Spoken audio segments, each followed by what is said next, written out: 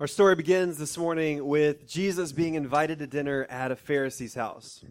And this is the second time now in the book of Luke that we've seen Jesus invited to eat with a Pharisee at their house, and it never goes well.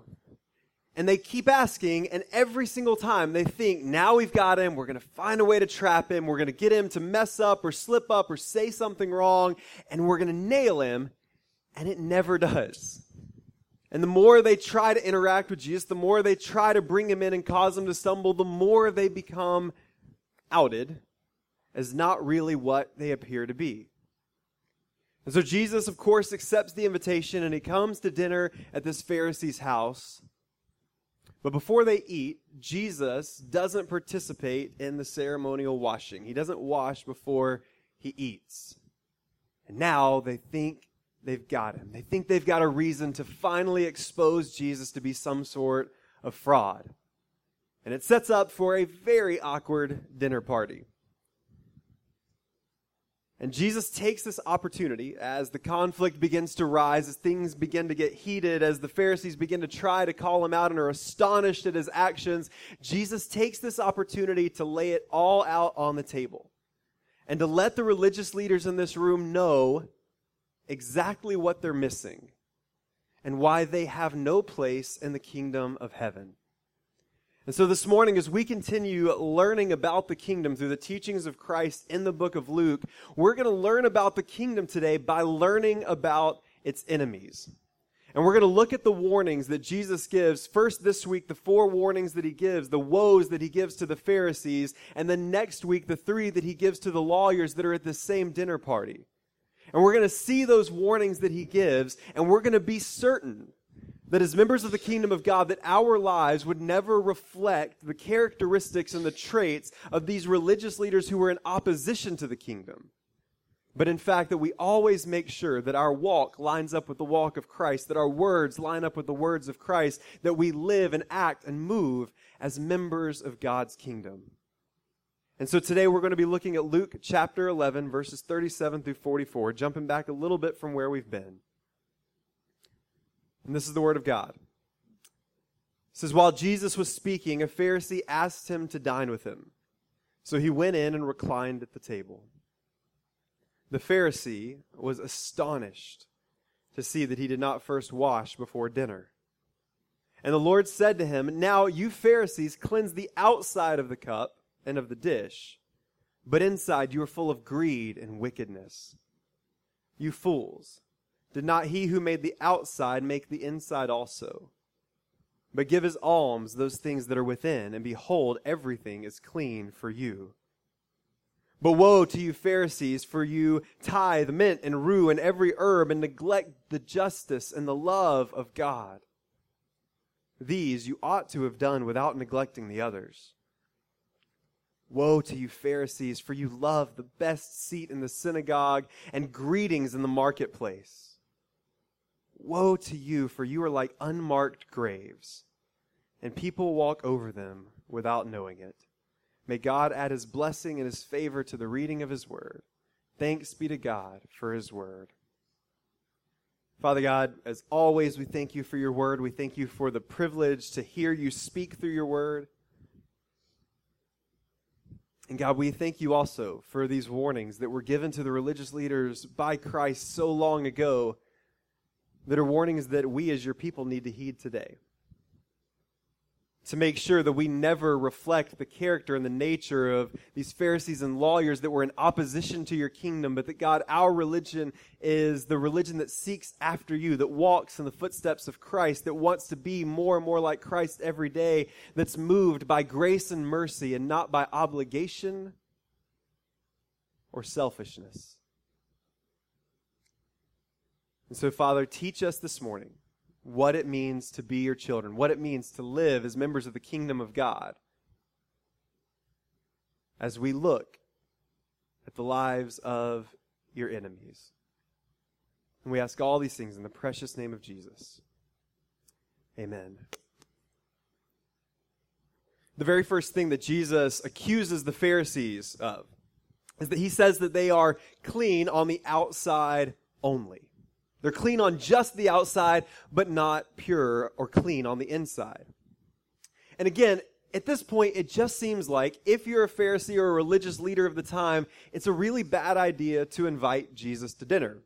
If you're a tax collector or a sinner, please invite Jesus over to dinner, and he's going to change your life and make everything amazing as he brings the grace and mercy of God and calls you out of sin and into new life. If you are a Pharisee, it just seems like an unwise choice to invite Jesus to your house.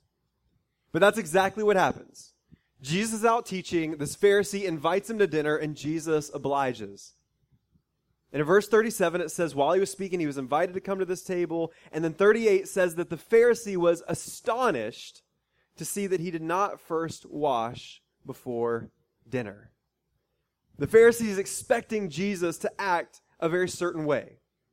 And there was high importance placed on these kind of ceremonial washings. This idea of making sure the outside of your body was clean before you eat or before you participated in any sort of worship or act of sacrifice. The ceremonial washing was incredibly important.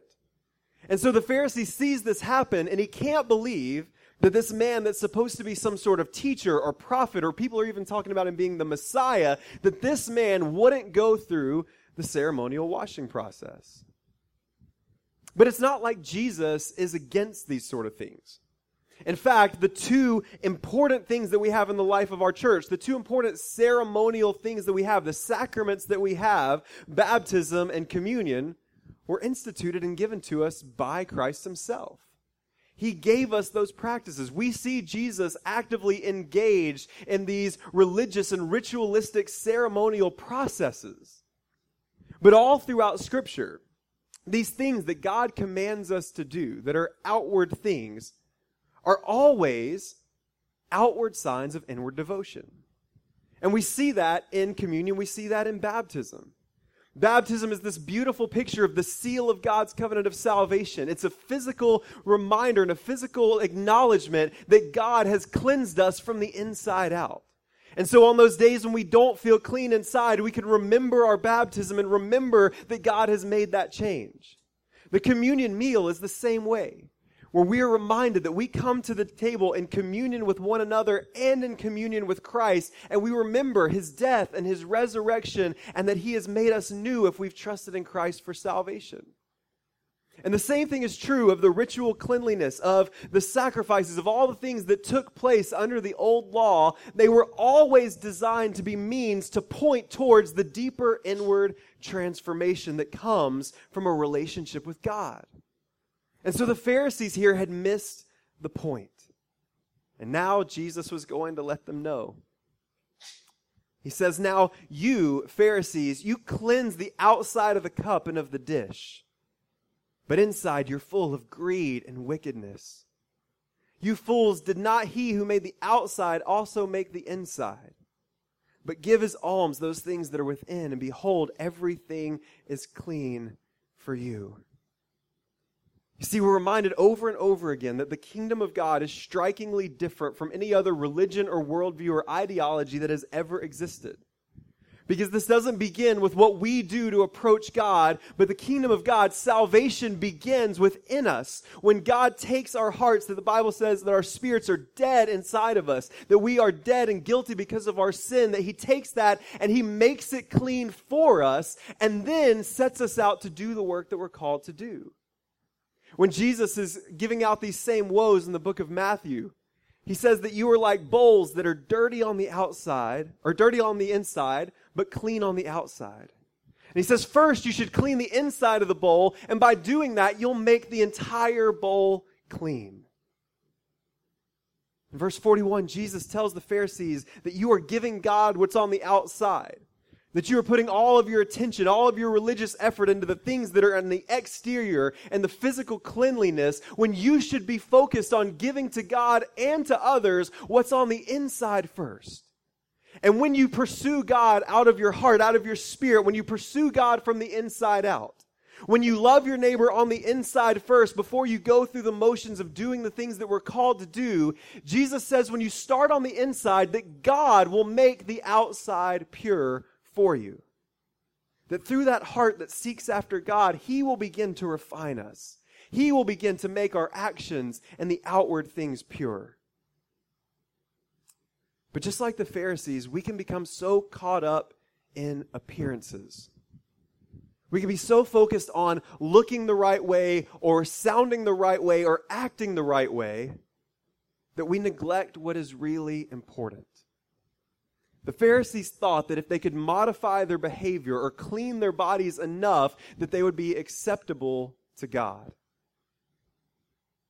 But we have to be careful to not spend more time on the outside than on the inside.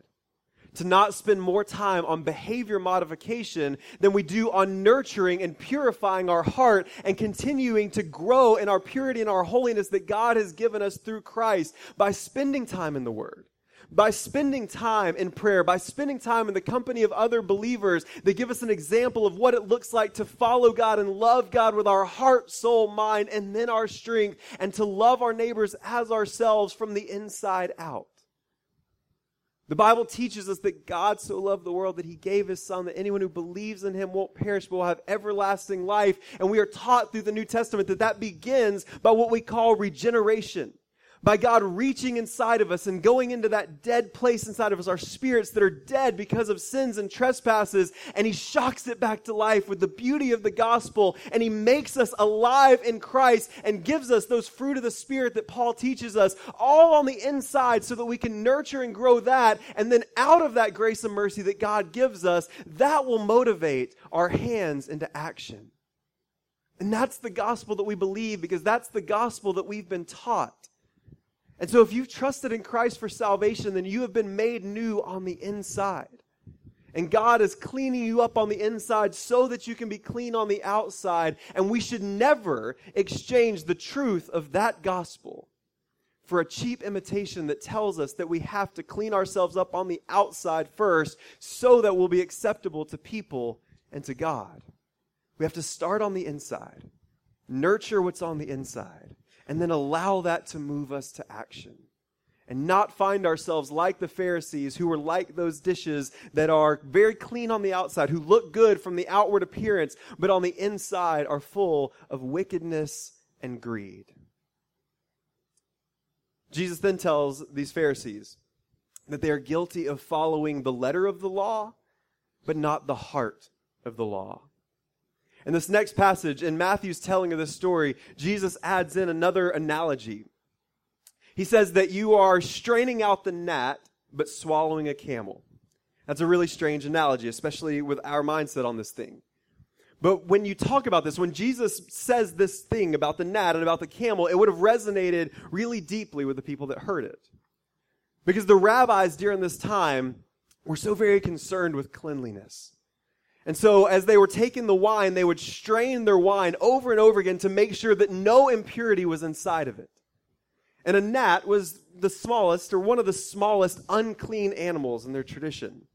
And so they would make sure that they would strain the wine as much as they could so that not even a gnat would be inside of it, because if they were even to swallow that gnat, they would believe that they would be completely unclean. But Jesus says you are meticulously straining your life to get the gnats out, but meanwhile, you're swallowing a camel. A camel was the largest unclean animal. And so he says you're going through all these minor details to make sure to pick every little nit out of your life, but meanwhile, you're doing something that is making you even more unclean. So what is that? He says, woe to you in verse 42. Woe to you, Pharisees, for you tithe mint and rue and every herb, and neglect justice and the love of God. The Pharisees were responsible for tithing out of their crop, out of their production from their fields. And Jesus is saying, you are doing that so well. In fact, not only are you giving out of your large crops, but you are giving 10% out of even the small things. Out of the mint and out of the rue and out of the herbs. You are going to every detail of the law. You're going beyond what some people would expect you to even be responsible for doing. But you're neglecting justice and the love of God. You see, the Pharisees were going to great lengths to strain out the gnat. They were saying, we are going to tithe down to every little bit that we have. We are going to give out of even the most minuscule, seemingly unimportant things. We are going to go above and beyond the calling of the law so that we can look and feel completely and totally righteous based on the law. And Jesus says, yes, you absolutely should be doing that. But you're neglecting the most important part. You're allowing in something even worse that makes you even more unclean than if you forgot to tithe on your mint. They followed the rules, but they neglected the justice and love of God. They believed that their actions would make them holy, but their hearts revealed the actual truth. They followed the law to the letter and beyond, but they neglected its foundations. And we have to remember that God's commandments are not ritual for the sake of ritual. God's laws in Scripture are not arbitrary. But God's laws, God's commandments for God's people are all things that are based on God's character. They're designed to reflect God's goodness and God's righteousness. And so if our following of those commandments and those laws doesn't reflect the heart of God, we aren't doing it at all. God's laws cannot be followed fully unless others are being blessed and loved and served, because that's who God is. If we look all throughout Scripture, there's always a twofold nature to the commandments that God gives. Think about the 10 Commandments, right? The big 10. 1 through 4, all about our relationship with God. You won't have any other gods before me. Don't make for yourself any idols. Keep my name holy. Use my name well. Keep the Sabbath day holy. Make sure that our relationship is good and solid and that you worship me and me alone. But then the last 6 are all about our relationship with other people. Honor your father and mother. Don't steal, don't kill, don't commit adultery, don't bear false witness, don't covet what your neighbor has. Those are all about our relationships and the way that we interact with other people. When Jesus teaches us to pray, in the Lord's Prayer, Jesus starts off telling us to pray that God's name would be lifted up and glorified, that God's kingdom would come, that His will would be done, that God would forgive us of our sins and of our trespasses so that we can have a right relationship with God. But then He follows that up immediately by saying that we should pray that we should forgive others as God is forgiving us. And follows that up in Matthew by telling us that if we don't forgive others the way that God has forgiven us, then we're bringing condemnation on ourselves. And then, of course, when Jesus was asked about the 2 greatest commandments, we know that the first one is that Jesus said we should love God with our heart, soul, mind, and strength. And the second is like it, that we should love our neighbors as ourselves. The Pharisees were neglecting that second greatest commandment. And because of that, they were failing at the first. So Jesus says, you ought to be doing these things. You should be giving above and beyond what's expected of you because you should love God that deeply, and it should motivate you to not simply get by following God's commandments, but be passionate about giving and loving and serving God because He's that good, but not at the expense of others. It says your religious devotion to tithing the mint and the rue and every little herb, if it's keeping you from loving your neighbor, if it's keeping you from sharing the love of God, if it's keeping you from standing for justice, then it's completely meaningless and you're wasting your time. We cannot follow God fully without loving our neighbors deeply. And so we should follow God's commands. We should sing and pray and read Scripture. We should give and tithe of our finances and of our time and of our gifts and our abilities. We should confess and come together as a church and do all these things that God has called us to do, and we should do them well, and we should do them passionately, and we should go above and beyond what's asked or required of us, but we should never do that holding so tightly to those things that we neglect the heart of God's law, that we neglect the heart of God Himself. We should never do it at the expense of standing for the oppressed, of the broken, of loving our neighbors as ourselves and caring for those in need and loving the people that God has put in our lives with a deep and unfettered passion. We cannot be guilty of straining out the gnat of trying to follow every little rule so tightly that it keeps us away and makes us swallow the camel. We need to live lives that are holistically pursuing God, both in our actions and in our hearts. Then Jesus tells the Pharisees that they're guilty of seeking favoritism. I've talked about this the past couple weeks, but if I was going to pick the best seat in the house here, I would probably make it this seat right here. In fact, I've thought about moving the pulpit right here so that I can preach under that beautiful vent that pushes all the cold air that is so valuable in this room right to that seat. But not only would it be the coolest seat in the house, but also it would make you very close to me, which I feel like would just be a really special thing for both of us. And so I would have to say that is probably the best seat in the house. Now, I don't know which seat would be the best seat in a synagogue, but whichever seat was the best seat in the synagogue, it seems pretty clear here that the Pharisees wanted it. In verse 43, Jesus says, "Woe to you, Pharisees, for you love the best seat in the synagogue and greetings in the marketplace." And these greetings in the marketplace that Jesus is talking about, it's not simply that they like to talk with people. I love the way that the Reformation Study Bible describes these greetings because it just sounds very eloquent. It says that the greetings were elaborate salutations, showing recipients to be important people. And so this wasn't just a, "Hey, how you doing?" This was, "Oh, hello. You are so important, and you are so amazing, and you are so wise. Please come into my presence because it would be an honor just to spend a moment with you."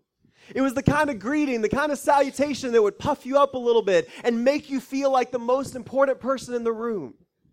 And Jesus says that's what you're after.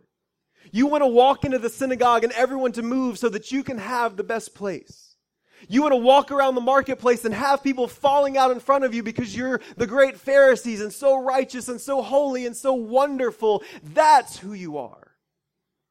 And he reveals here that all their behavior modification, all their extra tithing, all the way that they follow these rules, it was all for this. And as Jesus says this, that this is their ambition, to have this celebrity, to have this sense of righteousness that other people see, it shows that not only did they not care about other people, but in reality, they didn't care about God at all. You see, religious practice is always going to be offered to a deity. It's always going to be offered to a God. That's what religious practice is. That's what religiosity leads towards. But for these Pharisees, their God was not Yahweh. Their God was not the God of Abraham and Isaac and Jacob. Their God was not the God of Jesus. Their God was looking back at them in the mirror. Everything that they did, every motivation that they had was all so that they could glorify themselves and receive attention and receive praise so that people would think that they are the most holy, righteous, and respectable people around. And the reality is that faithfully religious people draw attention. Sometimes perhaps it's negative attention, but for the most part, it's positive. If you live a faithfully religious life, if you are a particularly churchy person, then people are going to see that and people are going to usually admire it because it looks like good character. If you follow the rules, if you don't get in trouble, if you say the right things, if you're always nice, if you're always kind, whatever that thing might be, that's going to attract attention. And the Pharisees took that attention because it can be so addicting. They took that attention and they parlayed it into privilege. And if we're not careful, we can do the same. And this requires mindfulness in our practice. Because we are called to walk with God. We are called to follow God's commandments. We are called to participate in these religious things that God has given us to help us grow closer with Him. But we have to be very mindful while we go about our business. And to pay attention to make sure that everything that we do is always first and foremost for God's glory alone. And that when we sing, when we pray, when we give, when we come to the table, when we go and serve and love our neighbors ourselves, when we do all of these things, when we follow the rules, when whatever happens in our lives, we have to constantly be thinking and praying that this would always be about God. Because it's very easy to get lost in the rhythm of religion. It's easy to get lost in the motions of coming to church and doing churchy things and being a churchy person. And if we're not careful, we won't remember why we're doing this. That it's all about God and His glory. Remember last week as we took our little break from Luke to look at Jesus' teaching in the book of Matthew about making things better and brighter for the sake of the gospel, Jesus says that the purpose of our good works, of the things that we do, is so that other people will see those things and not glorify us, but will glorify God. Jesus tells a story in Luke chapter 14, helping us understand a little more about what this looks like. And in Luke chapter 14, verses 7 through 11, Jesus says, when you are invited by someone to a wedding feast, do not sit down in the place of honor, lest someone more distinguished than you be invited by him. And he who invited you both will come to you and say, give your place to this person, and then you will begin with shame to take the lowest place. But then, when you are invited, go and sit in the lowest place, so that you, when your host may come to you, he will say, friend, move up higher. Then you will be honored in the presence of all who sit at the table with you. For everyone who exalts himself will be humbled, and he who humbles himself will be exalted. He continues, speaking to the man who invited him to the banquet. He says, when you give a dinner or a banquet, do not invite your friends or brothers or relatives or rich neighbors, lest they also invite you in return and you be repaid. But when you give a feast, invite the poor, the crippled, the lame, the blind, and you will be blessed because they cannot repay you. You will be repaid at the resurrection of the just. Jesus says, for members of my kingdom, it's not your job to seek out the highest place on the table. In fact, Jesus teaches us clearly that in the kingdom of God, the greatest will be least and the least will be greatest. And so Jesus says, pursue that spot at the end of the table. Don't come for the best seat in the house, but leave that for someone else and find yourself in the back. When you invite people, don't invite people that are going to help you grow in your stature. People that are going to give you praise and honor and glory, but invite into your life the people that are poor and broken, who have nothing to offer you in return. And then one day, as you act humbly before your God will raise you up into the place where you'll be. One day your God will look at you and say, well done, my good and faithful servant. You have served me humbly and you've been faithful over so little. Now I will put you in the place that I have designed for you. Jesus says you will be rewarded at the resurrection of the just, and that when God gives us that resurrection on the other side of this life, when God gives us that reward, it will be far greater than what anyone else could ever give us. And so we have to reject this desire to seek after favoritism or praise of others, but constantly be aware that our praise should only go to God. And that our lives should be used to direct that glory to the name of our Father, and then trust and wait that in His timing, He will raise us up to the place where He's called us to be. And then finally, Jesus says that the Pharisees were causing others to fall. In the old law, there were several things that could happen to you that if you interacted with certain objects or certain people, that contact would make you ceremonially or spiritually unclean. One of those things was walking over a grave. And so if you were going about your day and walked over a grave, you would make yourself ritually and ceremonially unclean to be in the presence of God and to worship God in the midst of the people. And so to avoid this, they would mark the graves very well so that you wouldn't happen to just be walking along and accidentally walk over a grave. You would know where it was so that you could walk around it. And with that picture in mind, Jesus gives maybe His most condemning woe to the Pharisees. In verse 44, He says, woe to you, for you are like unmarked graves, and people walk over them without knowing it. You see, the Pharisees weren't simply rebelling against God's kingdom, but they were taking other people with them.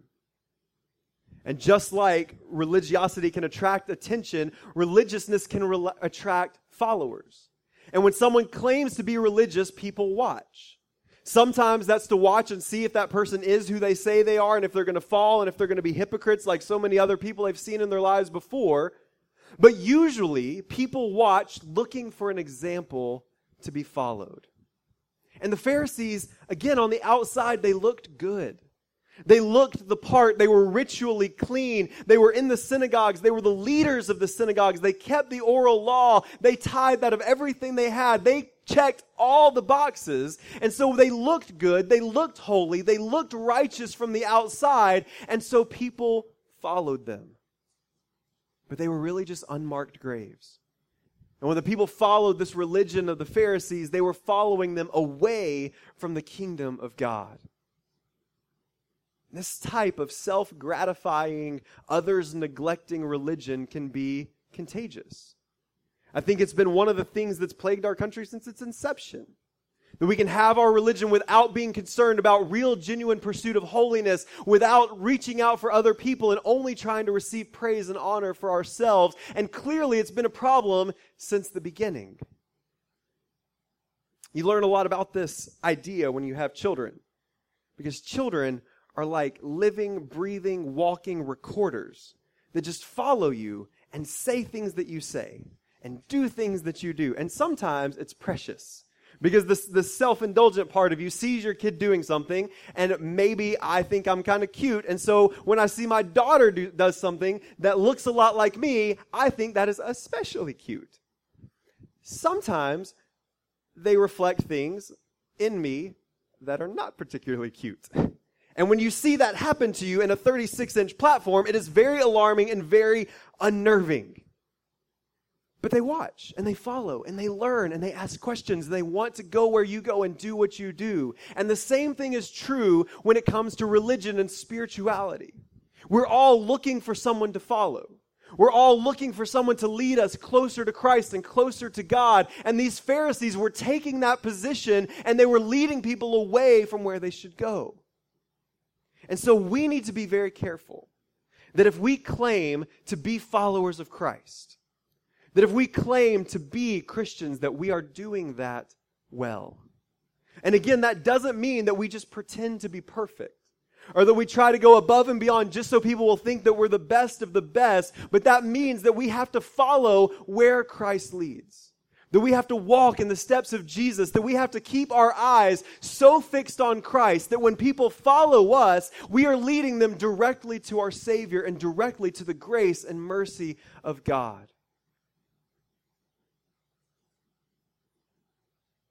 We have to be focused on living our lives as ambassadors of the kingdom, listening to the teachings of Christ, listening to the teachings of Scripture and paying attention to the way that God has called us to live, to begin by loving God with our heart, soul, mind, and strength, to allow that to move us to love our neighbors as ourselves and never be distracted by the things around us, but keeping our eyes fixed on Christ, keeping our steps in sequence with His, so that as we walk towards Christ and as people see us doing that, they will not only glorify God, but they will fall in line behind us and follow us as we follow Christ, as we follow the examples of those who have lived and breathed in front of us, leading us to the doorstep of the gospel.